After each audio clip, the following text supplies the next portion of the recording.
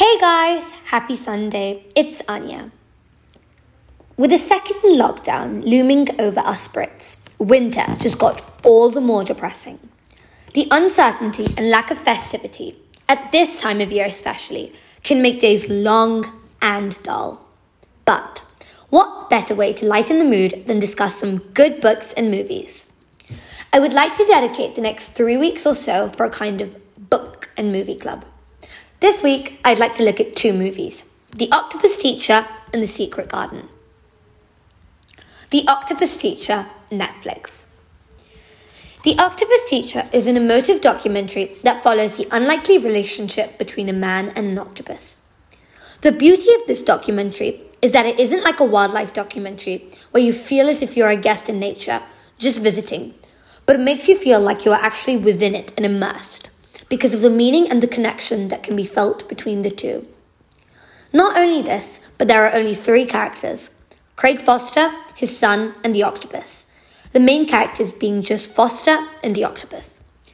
It is about how Foster is lost as a person, and after going through difficult times, needs time to find himself and time alone so that he can recover from his mental injuries and become a better father and actually be happy. So, he goes back to his childhood home in South Africa and back to the torrential waters of the Atlantic Ocean, which is difficult for him at first. However, as soon as he's underwater, you can tell he's transported somewhere else and there is nothing but him and the sea. He swims among the kelp forests every day, so familiar with it from his young days, and one day discovers an octopus. Intrigued, he visits her every day, and they soon form a friendship unlike any other, held together by trust. It is an extremely heartwarming documentary and shows how Foster and the octopus found each other at the right time and how the presence of the other meant so much to both of them. In a strange way, the octopus reflects Foster and what he's going through, and the understanding between them is so special and so strong that it's hard for anyone else to truly conceive and understand their relationship. It's on a completely different level.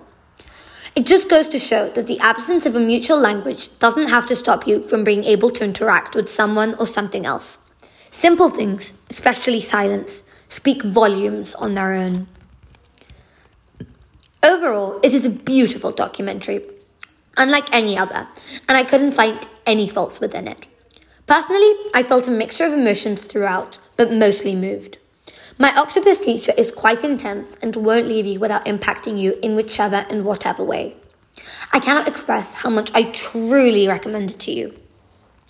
I would rate it PG as it's not inappropriate in any way, but can be a bit overwhelming to watch solo. One final thing, be warned. After seeing this, there will be no more calamaris in your house. The Secret Garden, Sky Cinema. The Secret Garden is based on the book by Frances Hodgson Burnett that was first published in 1911.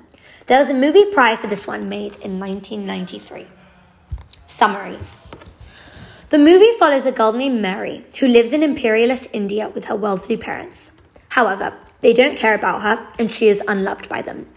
They spend their days going to parties and indulging in their money and privileges, while Mary is cared for by the servants.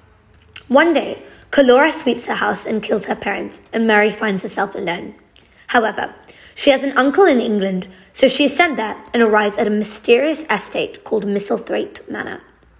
The house is filled with secrets, but Mary is shunned into her room with strict orders not to go snooping around.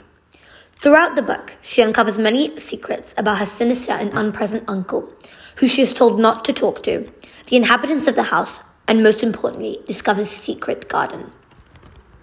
Overall, I thought the movie was quite well made and the acting very good. The transition from Mary's personality is well emphasized. At the start, she is self-centered and spoiled. But throughout the movie, she discovers friendship in the garden, which is the effect to change her as a person. However, I felt that there was too much magic involved in trying to convey the power of the garden. Nature itself is powerful enough to heal and cure the depressed and ill without magic. However, I think that the movie was really well done. I would rate it PG, as the movie covers aspects that are slightly sinister and creepy, but without making it too scary. It has really good morals and shows the impact of love in nature. In my opinion, it's a really good modern version of the old movie, and captivating for kids. Thank you so much for listening. I really hope you enjoyed. Have a great week ahead. Bye. See you next time.